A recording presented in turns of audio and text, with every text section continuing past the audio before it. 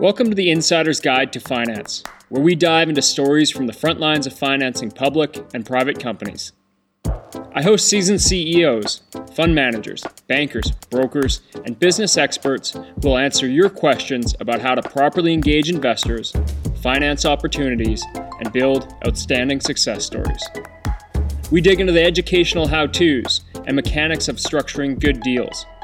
You'll also hear about strokes of luck, tense negotiations, and the pressures of closing, while also getting insights on how to best navigate the public markets.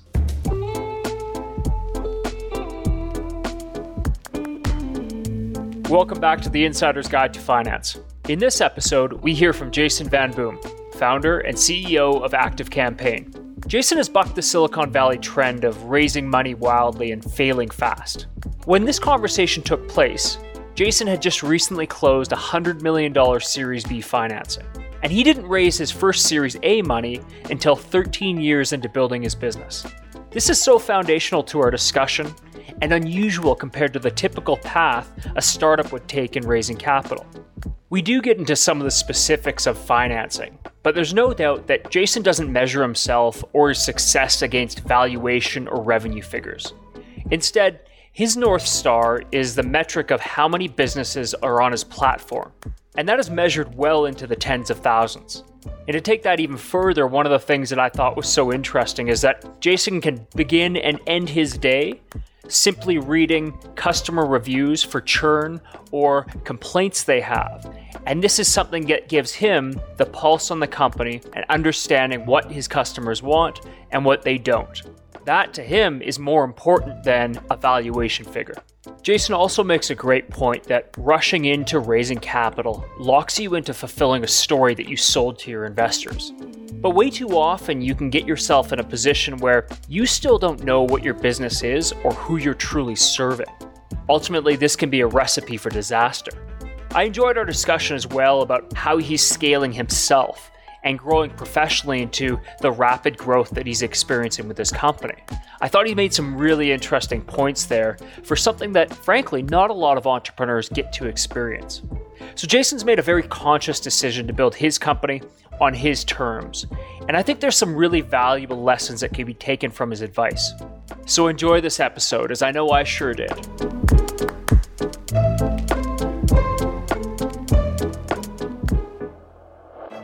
On the line, I have Jason VandeBoom, who is the founder and CEO of Active Campaign. Jason, I want to say thanks for making the time. This is, I think this is going to be a really interesting episode considering some of the developments of your company.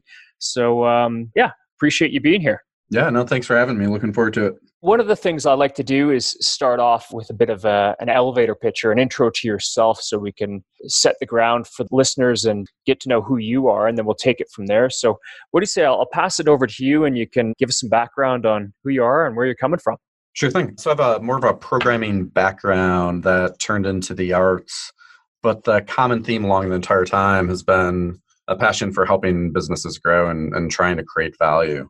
So Active Campaign today is really an accumulation of almost 2 decades now of trying to do that and doing that through improving customer experiences. Because I believe at the heart of every growing business is an amazing customer experience.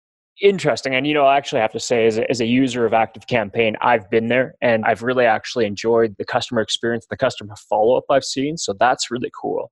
The reason why I reached out to you was from a headline email that I received from Active Campaign that you just recently raised $100 million Series B financing. And what most blew my mind even further was the fact that you're 13 years into building this company now. So can you give us some background there about where you started? And really, in the world of Silicon Valley, in the world of, in Canada, in the world of public venture capital, where we build companies with essentially publicly listed vehicles, this is really uncommon. So I wanted to have you on the show for that. Yeah, so I was never really set to kind of follow the norms of what other companies were doing. So I actually started the company way back in the day in 2003. And at the time, I was simply doing consulting and things like that. And I found myself repeating a lot of work. So ultimately I thought, package that up, put it online, started off even as just on-premise software. And from there, someone bought it. And every time that rare thing would happen early on, I would just stop whatever I was doing. At the time, I was in fine art school, and I would literally just go home and just work with that customer, not caring at all about the money that they were spending or the revenue or anything, but more about like, how is it providing value? Where are they having friction? What could I do from a product standpoint to improve that? Not thinking about a short-term anything, just thinking about the fundamentals of how can we better improve whatever aspect of the customer experience that we're looking to improve at the time. Well, it's a pretty cool story. I mean, there's this, you see entrepreneurs come into the game and they're so rushed to raise big money, raise fast money, and hoping they're going to hit it rich. And 9 times out of 10, that goes nowhere. Whereas you just you've seriously bucked the trend here. Yeah. And for starting the company, I almost, at times, I wish I had some like grand vision early on, like it was going to be like this massive impact or something like that within a couple of years. But ultimately, what I was really just trying to do is I was trying to pay for college. So the bar was set pretty simple for the time there, as well as just learn through that experience. So by working with especially business owners and whatnot at the time that were using our software, I was ultimately just figuring out how to build our business as we went along. So that idea of really focusing in on improving customer experiences and whatnot of other people's businesses, I brought all those learnings back in for ActiveCampaign. So now that took a long time perhaps, and I think some people would look at that journey and say that's a really long process. But there's actually no piece of that I would actually wish would be gone. I think those years and that first like 13 years, if you will, that really created our thesis for what's actually driving so much momentum today. Huge foundation. Exactly. Yeah. Now, this is, I'm going to jump off the questions that I put together here just out of curiosity. How do you think your fine arts background has played into the company building you're doing now? Yeah, so it's a good question. So before that, I was really into engineering and programming from a younger age. And I think you blend the idea of fine arts, and I was interested in like typography and illustration, so not necessarily super relevant to what we do today. But you blend the idea of like any form of arts with engineering, and is ultimately what you get is some version of product, right?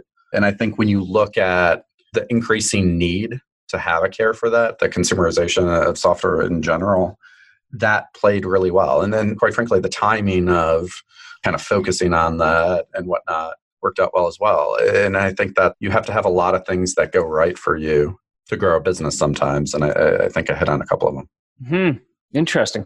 And just for, if we could quantify for the listeners, by revenue, by employees, by valuation, where would you say ActiveCampaign is now?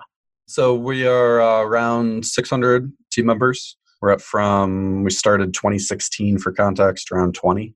So we've experienced quite a bit of team growth. In terms of annual recurring revenue, we're over 90 million in annual recurring revenue. Wow. Will you share any parameters of valuation with us? No. So here's where I differ from a lot of the industry, and maybe it gives you a reflection of why in 17 years now we raised twice only compared to some of our peers that would have raised, I don't know how many times. Yeah. Some people that raise nonstop. I think that's really a false validator that is all too often used in the industry.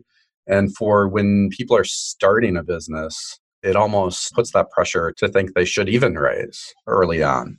The last thing, and we do a lot of talking internally on this as well, I need my team, I want our authentic DNA to care about customers and customer value, right? So for that, the thing I will always champion and talk about is the fact that we have over 90,000 businesses on the platform actively using it, not some like false metric or something that is gained, but actual businesses using it and the growth that we're seeing there. I think we need more businesses to operate that way and less about the cycling machine. Well, I'm going to say, damn it, Jason, you're not really helping me because as a finance guy, I'm all about smoke and mirrors. Well, that's yeah. I think you can have you can have some authenticity too, though. Yeah. No, I very much appreciate where you come from. I think it's refreshing. I think that's the kind of perspective and kind of view that I wish more people, I hate the word, but thought leaders, the ones whose opinions carry a lot of clout in this space, would say things like you're saying, because don't be building for valuation, be building for delivering something valuable. and go for something longer term. Now, with that being said, it can make sense to raise at certain times. And I don't think it's necessarily an A or B sort of thing. I think you can take fundamental practices of not and blend those together at the right times of your choosing, but try to maximize as much as you can do without, especially early on as you're figuring out like what direction are you even going and what type of customers are you really needing to work with versus trying to hit some narrative that you maybe kind of sold to some people that put some money in. Now, what was it like for you? Because the numbers, I'm getting some of the numbers wrong here, but as I understand, for the first 13 years you're building Active Campaign, you never raised a dime. Correct. And then you did your Series A and you put 20 million bucks in the till. That is a lot of money. So how did you handle that? So ultimately, I handled it pretty well from the standpoint of we didn't need to raise. I spent a decent amount of time with the investors ahead of time. And I truly felt both by talking to them and back channeling and whatnot, that they were aligned with the idea of what we're building, how it's going to be longer term. There's, a lot of people would look at our business and say, let's just move this up market, right? Like you've got all these customers, that's great. Even if you have over 90,000 customers, some people would look at it and say like, that would be fine with 10,000 if they just paid a lot more. I think you leave a lot of growth opportunity. And even if you only care about the numbers and if you only care about the finance side of it, you actually leave a opportunity for someone to start from entrepreneurs, from small business, innovate and impact your business. And you see that time and time again. You see these stories that a business starts small business first, and then over time, growth, whatever, maybe it's just kind of using that same model that's been used time and time again. They just move up market. And then time and time again, over a period of time, all of a sudden someone else will innovate, starting with what? Starting with the user, starting with the entrepreneur, the small businesses, and impact, and oftentimes materially impact or potentially displace some of those incumbents. And so I think that's a different version of building a business. I think we're seeing that happen more and more, where people are truly thinking about the needs of mid-market, and a user there are actually a little bit more similar to a small business than some people would say. There was a word that you used just in your answer there, and you said back channeling. And I want to drive in on that because I think that's interesting. So you raised a Series A for 20 million, and I'd love to get to the Series B as well because that's a big number. But you said that in the discussions with your investors before the check was written, and then also back channeling. What did you mean by that? Yeah, so whenever working with anyone that you're going to be into a very long-term relationship with, that would be very hard to get out of, which is basically an investor, right? Having an understanding of who they are. So spending time, obviously, things like that. I think just talking to portfolio companies that have been taking part with that firm or have taken capital in the past, but probably most importantly, and sometimes the hard thing to do, try to find some that maybe are not the true success stories or the ones that everyone would be super happy about, but trying to understand how, not even just a firm, just individuals, because at the end of the day, it all just comes down to individuals for how your life would be like, and just having a conversation with them. And I think oftentimes people are very open and transparent in that. When I look back at the early years of Active Campaign, I'd say I did far too little of going out and asking for advice and always thinking about that people wouldn't have the time or wouldn't want to offer it up. But what I've really found is it's quite a collaborative community for the most part. So you should take advantage of that. And what about when reaching out to these investors? I think there's probably across the board. Well, maybe you're in a little bit of a different ballpark now with where your company's at and what you've been able to raise. But early on, how much time did you, as a CEO, did you invest in doing these back channel discussions and meeting with these potential investors? And how much did you find they would give you? Or what kind of guidance would you tell an entrepreneur to invest in understanding the relationship before they tie themselves up? Yeah, I think I would devote a little bit of time to it continually, meaning once you start getting some traction or whatnot, you'll get cold outreach from all sorts of different folks of varying levels of perhaps usefulness for yourself. But I think just having those discussions, it's a great time to be building up how you talk about your business, and also perhaps getting some perspective from others about even just common themes of where people ask and what they ask about. Now, you have to be in somewhat of maybe a luxury situation to do that, meaning not having to raise capital, because it's obviously a different situation if you need it. And then maybe you operate a little bit differently then because you might have a timetable and whatnot. But I think it also speaks to whatever you can do to give yourself as much time as possible, the better. That way, even if you're not necessarily talking to decision makers at firms and what, you're at least getting a variety sampling of how people operate, and you start to build up a longer relationship. So when I look at the investors we brought on, like there was a considerable amount of time ahead of time, both just like email, phone call, just like spending time to really get an understanding. And that's beneficial for both sides, as they're obviously tracking or watching from their side as well. Yeah, it's interesting. I think time is such a valuable commodity when it comes to the strategy of how you're approaching your funding. And I mean, no doubt, I think you were in an opportune position there, not needing the money. The best time to raise is when you don't need it. So I have a few questions around your next raise, a Series B. And if I'm boring you with my finance talk, I sincerely apologize because I don't think you're obviously not in the business to be in the discussions of finance, but I think there's a lot of value that can be shared here. So bear with me. With doing the 100 million, I would imagine you signed the papers and the next day there was not just a check for $100 million in your account. There would have been a commitment, some tranches. What did that look like, or how will that play out for you? And what were the discussions and negotiations like to establish I would imagine, the plan for that capital?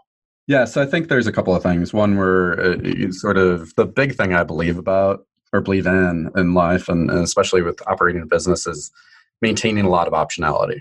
So what's critical to me is not having any single entity, whether it be a partner or a customer, sort of dictate or set in stone what we're looking to do. So as an example, as kind of an aside, early on, from early days of Active Campaign, we always have had a rule that we even wrote down one out, that we never wanted a customer more than 0.5% of our revenue. And like, that's fun to say and everything, but we were actually tested on it a little bit as well. And so we had some opportunities where we could have taken on a sizable deal or whatnot and decide not to. And the reason for that is the second you have something sort of set in stone like that, or you have some entity that is saying like, I need these features or we're going to cancel and go with your competitor, whatever innovation you're working on, whatever belief you have in how you can create innovation within your space goes out the window. And then all of a sudden you start focusing on sort of knowing pain points and knowing checkboxes, if you will, or the whatever. Tail starts wagging the dog. Yeah, and that can work though. That can work for a while, but then what you end up with is you kind of end up in a similar space to a lot of businesses that just move right on up market, in the way of you solve for that known pain point, but it's actually not causing as much innovation as you would like. So when thinking about investors as well, that alignment around that idea is quite key and critical to myself. So I would imagine you would have that dialogue with the investors saying, listen, if we're going to do this, this is something that's important and is going to be a clarified term that you're not going to say we have to do this. Yeah, and it's also a situation where, yes, you want to have that optionality from an actual term standpoint, if you will, or whatnot, but even more than that, like, you actually have to, and this goes back to spending time, because ultimately they have to buy into that, and you have to genuinely believe that they buy into the vision, whatever vision you're creating. Because otherwise, even if you have the ability or something, like, you don't want to end up in a situation where it's all of a sudden you're starting to try to manage to whoever you bring into the company or something like that, or trying to override or something like that. So once again, all the reason to try to really take time and explore. And I know that sounds like that must be nice under the right situations and whatnot, but I do ultimately think there are creative ways to try to get the business moving, to try to find what you're looking to do, especially earlier on. Like, we had times where we could have used some capital along the way early on in the day. And we turned to different things like providing some consulting things. I was doing projects and things like that, and just to try to bring some capital into the business. And it wasn't always easy or fun, but it allowed to maintain that optionality. Yeah, and it sounds like you didn't go for the sex appeal of trying to get the hottest investor in the valley to stroke a check for you. Yeah, I mean, it sounds so simple, but if you just like focus on trying to actually stay focused on something that's innovative, something that you believe in, and allowing it, even if it takes a little extra time, that's fine. I think there's situations where timing definitely matters a lot. All too often, I think people can really overthink that though. And typically that's when they're looking at the market, they're looking at competitors, they're looking at the space, and they're just thinking like, if we don't do this like right now, or if we don't try to catch up to X, Y, and Z or competitors in terms of whether it be funding or types of features and things like that, that we won't exist or something like that. And I think that over sort of looking into what others are doing and trying to compare can get you into a problematic spot and put a lot of pressure on you that you don't even necessarily have to have. I understand, or I can understand the pressure piece there. When it comes to the latest raise you did, I would imagine that your investors, I mean, they're managing investor money into their funds and they have to deploy that capital and invest it into companies like yourself. With $100 million invested in you, have they said to you that you have to deploy that money in a certain time frame? Surely they're not going to allocate that money to you and say, okay, well, hey, another 13 years, just hang in there, keep doing what you're doing. You're doing a great job. I doubt that would be okay by them because they have their constraints. They have their business model and fund model constraints that they have to work to. So how's that look for you? Yeah, no, it's an interesting question. I'd say take the 13-year scenario. If we were the same size in 13 years and we weren't growing or something like that, yeah, that's probably a very non-ideal situation for everyone involved. But I think, and this goes back to like, there's different dynamics with different firms and whatnot, but the long-term nature and the patient nature of it and finding what makes sense for the business growth and to take our momentum and continue to keep that momentum going forward, that probably matters the most. Because at the end of the day, that's what anyone will probably care about. Now, you might have some people that try to force a process or plan to get to an end result. Unless that's what you're looking for, I think that's what you have to be aware of. And this goes back to like anyone can say anything they want, but if you just look at their patterns historically and you talk to others and whatnot and spend that time, you can get a better understanding of what success is. And I do recall, I'm sorry, I can't remember the name of your Series B investors, but I was looking on their website, and one thing that struck me is that they seem to tout that they come with a lot of flexibility. And I thought that was interesting in how they position themselves as investors online. Is that true? Is that part of what you're seeing? Yeah, no, I think obviously my relationship with them from a actual investor standpoint is pretty early on, but to give you a perspective on time, and when I spent, I was talking to them for years prior, so got to know them that way. And I think what I've seen as well and heard and whatnot is that sort of in it for the long term and in it for something that creates not a company. Like I've never had interest in building up a company and just try to get it all like looking right, get it on stilts essentially, and then hope someone like takes it and then go off in the shadows and laugh about it. That sounds like a terrible thing. I just couldn't get myself to be motivated in such a situation. So that's why, really aligning. And it also speaks to like, the other thing is nobody has to invest in any business, clearly, right? And I think sometimes people would go into a process and talk to investors, or if they're looking to raise or something like that, and put on a bit of a show, if you will, like act a little bit differently or present things a little, I think that's a big misstep. That's the time where, you should be highlighting all of and it's counterintuitive in a way, but like you should highlight some of the, and you should be authentic with who you are, what you believe in and whatnot. And if someone does not want to invest for that reason, you just probably saved yourself a lot of hassle and grief over the long term. And there's plenty of different types of people out there. And if you keep at it and you keep like just focusing on your customers as like success for your business, hopefully something will work out. Now, after raising this money, you say you're now at 600 employees. I think the last time I looked like 2 weeks ago, it was 400. So you guys are on a rocket ship here. It definitely wasn't. It might have been on some source or something like that. Yeah, no, I'm sorry. Yeah. That would be pretty. That'd be daunting. Yes. Yeah. Well, no matter what, I think it's a daunting task that you're leading here now, but it's incredible. But how have you been managing the cultural change when you're growing at that speed and you have to deploy that money? I think the biggest thing is not thinking about it as deploying money. The thing I talk about internally quite a bit is like we're growing really, really fast. A lot of people would look at, say, like last year and say, we could have grown faster. And I'd actually probably agree with them that we probably could have. But as you're building a business, and we have a large international presence in terms of customers as well, so we've been trying to address that with more intention. As you're building out additional offices and things like that, you have to take a lot of care. And it's like building a home or building a structure in a way, right? So like if you don't have the proper framing in place, I don't care if you can hire as many people as you want, it's all just going to cause almost more chaos. And you might actually hold your business back in a way by trying to grow too fast. So we spent a lot of time in like trying to figure out what can we actually accelerate upon. If we start feeling like we're almost growing too fast, what is that pain point? And maybe it's we need to just build out a little bit further in terms of a specific area or help get roles to focus in different areas, because a business is so fundamentally different in terms of how it needs to operate as you grow. And then adding in additional offices has definitely been a piece of that puzzle that we've been learning as well. Who do you rely on for advice and for guidance and for a sounding board?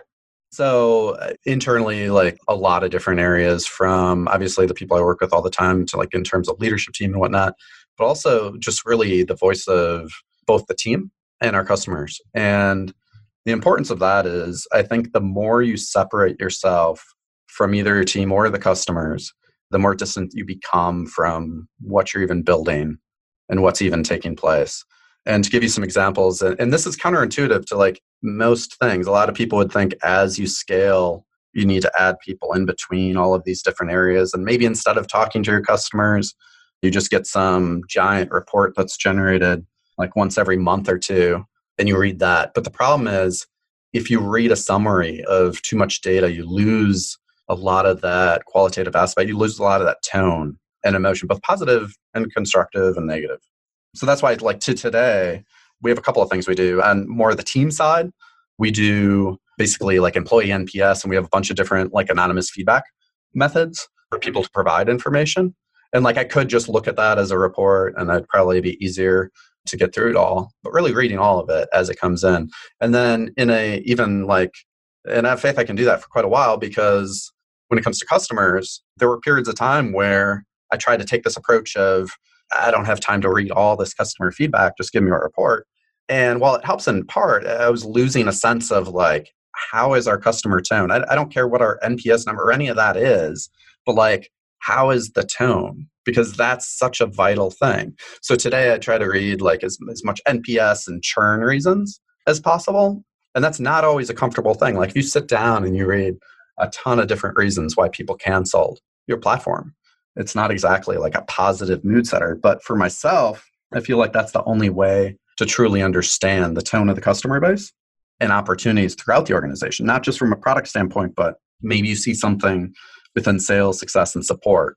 We're now to a point where both like I do that, and we also have a team that does that as well to provide it to be a little bit more actionable and also to reply to people and whatnot. But I think that's really important to get into what seems like the fine details of things as you scale. Yeah, and I did see that in some of the research I did before our call of, you starting and ending your day by reading customer cancellation reasons. And it is actually interesting. I thought you were going to tell me about the mentors you have who have massive resumes and huge wins behind themselves, and you only consult with them to help guide you. But it sounds like you haven't even touched on that. Yeah, I talked to other founders and whatnot that have seen scale, but quite frankly, like they provide more of the like, how do you scale yourself through that time and whatnot? That's an interesting topic. Can you touch on that? Yeah, how do you scale yourself?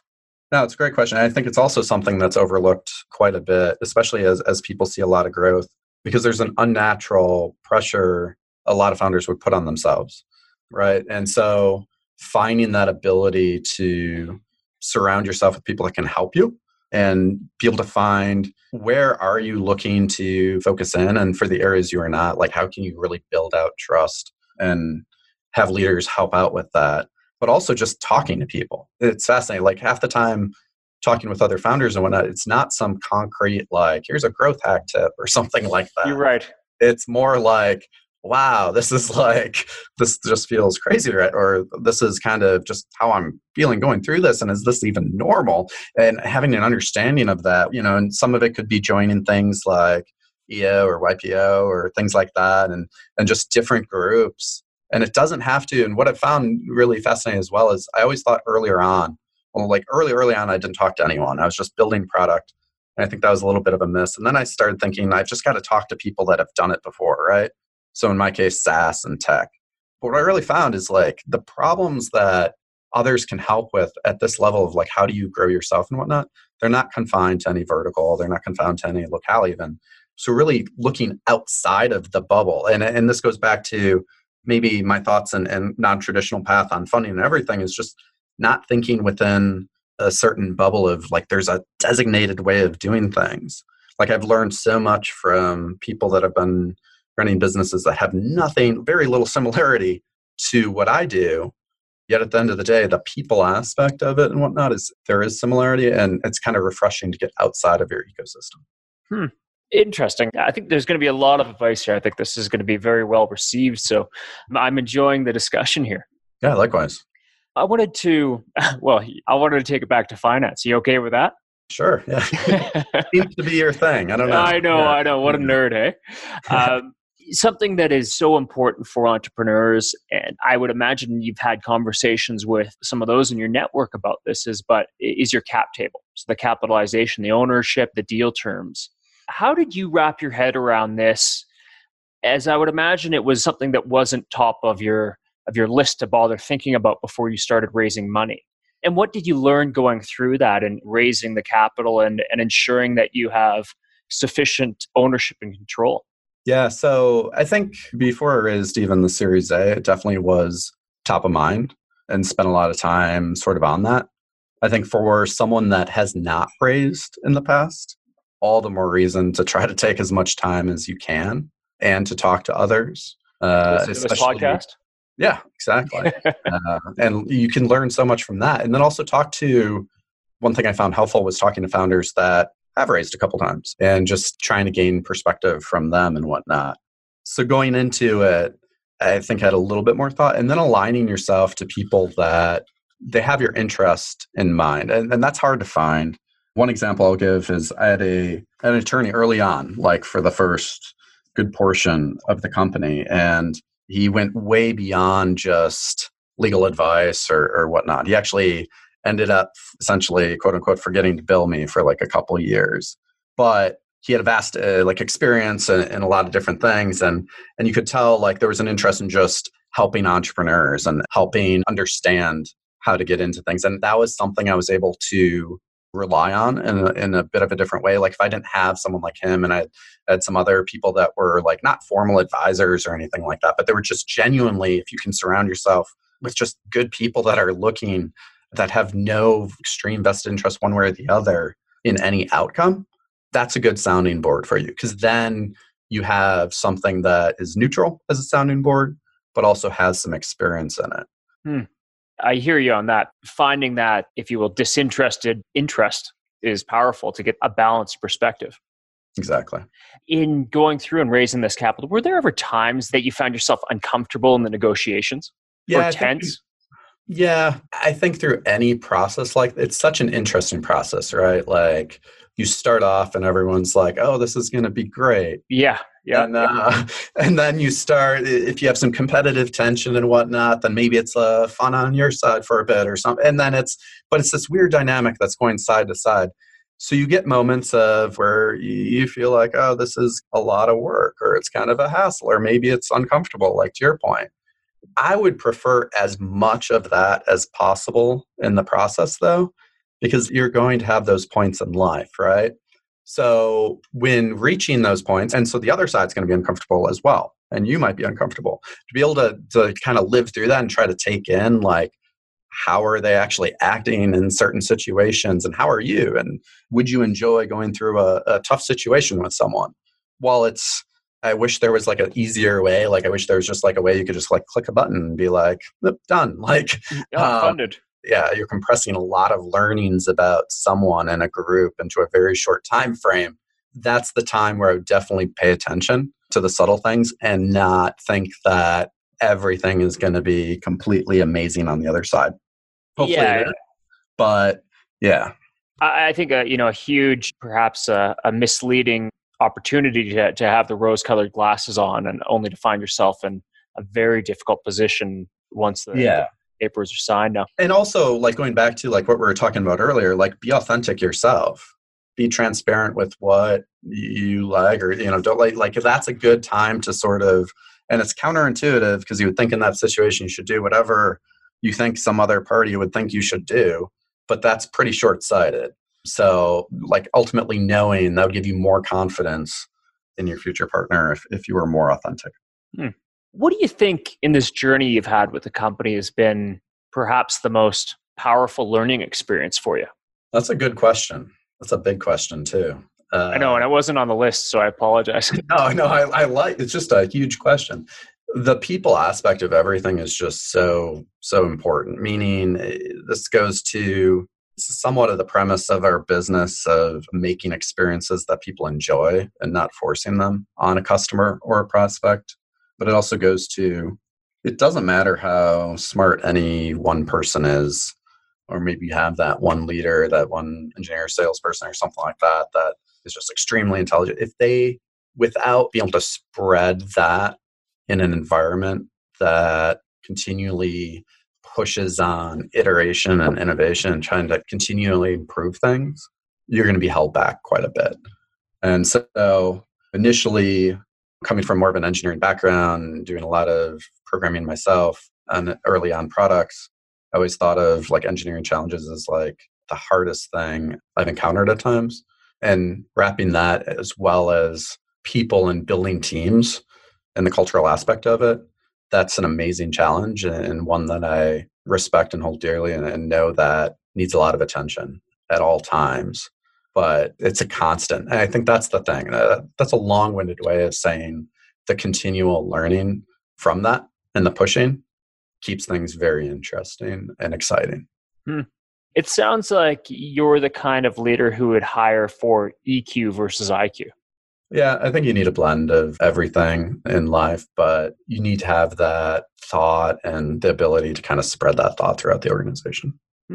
Well, excellent. I can't believe we're already pushing towards the top of the hour here. I could definitely be asking you a lot more questions on so many fronts, but yeah, I think it's probably worthwhile that we aim to close this off. So this is a broad question, but if you were to provide advice to any entrepreneurs out there at any level of the game, or any nature of business, perhaps that's a better way to phrase it, what would that be? Yeah, what kind of advice would you have, finance related or not? Yeah, I'd say in general, but it also applies to the finance side, just to think about things in a way of, just because it worked for your competitor, someone else you're watching, and someone else that's getting news and PR and stuff like that, doesn't mean it's the only path. Like, try to create some path for yourself. Maybe it's a path that even will be slower growth and maybe you won't get that news coverage and whatnot, but who cares? You might actually end up with a larger, more sustainable, more innovative company at the end of the day, or at the very least, something that you truly believe in and are passionate about.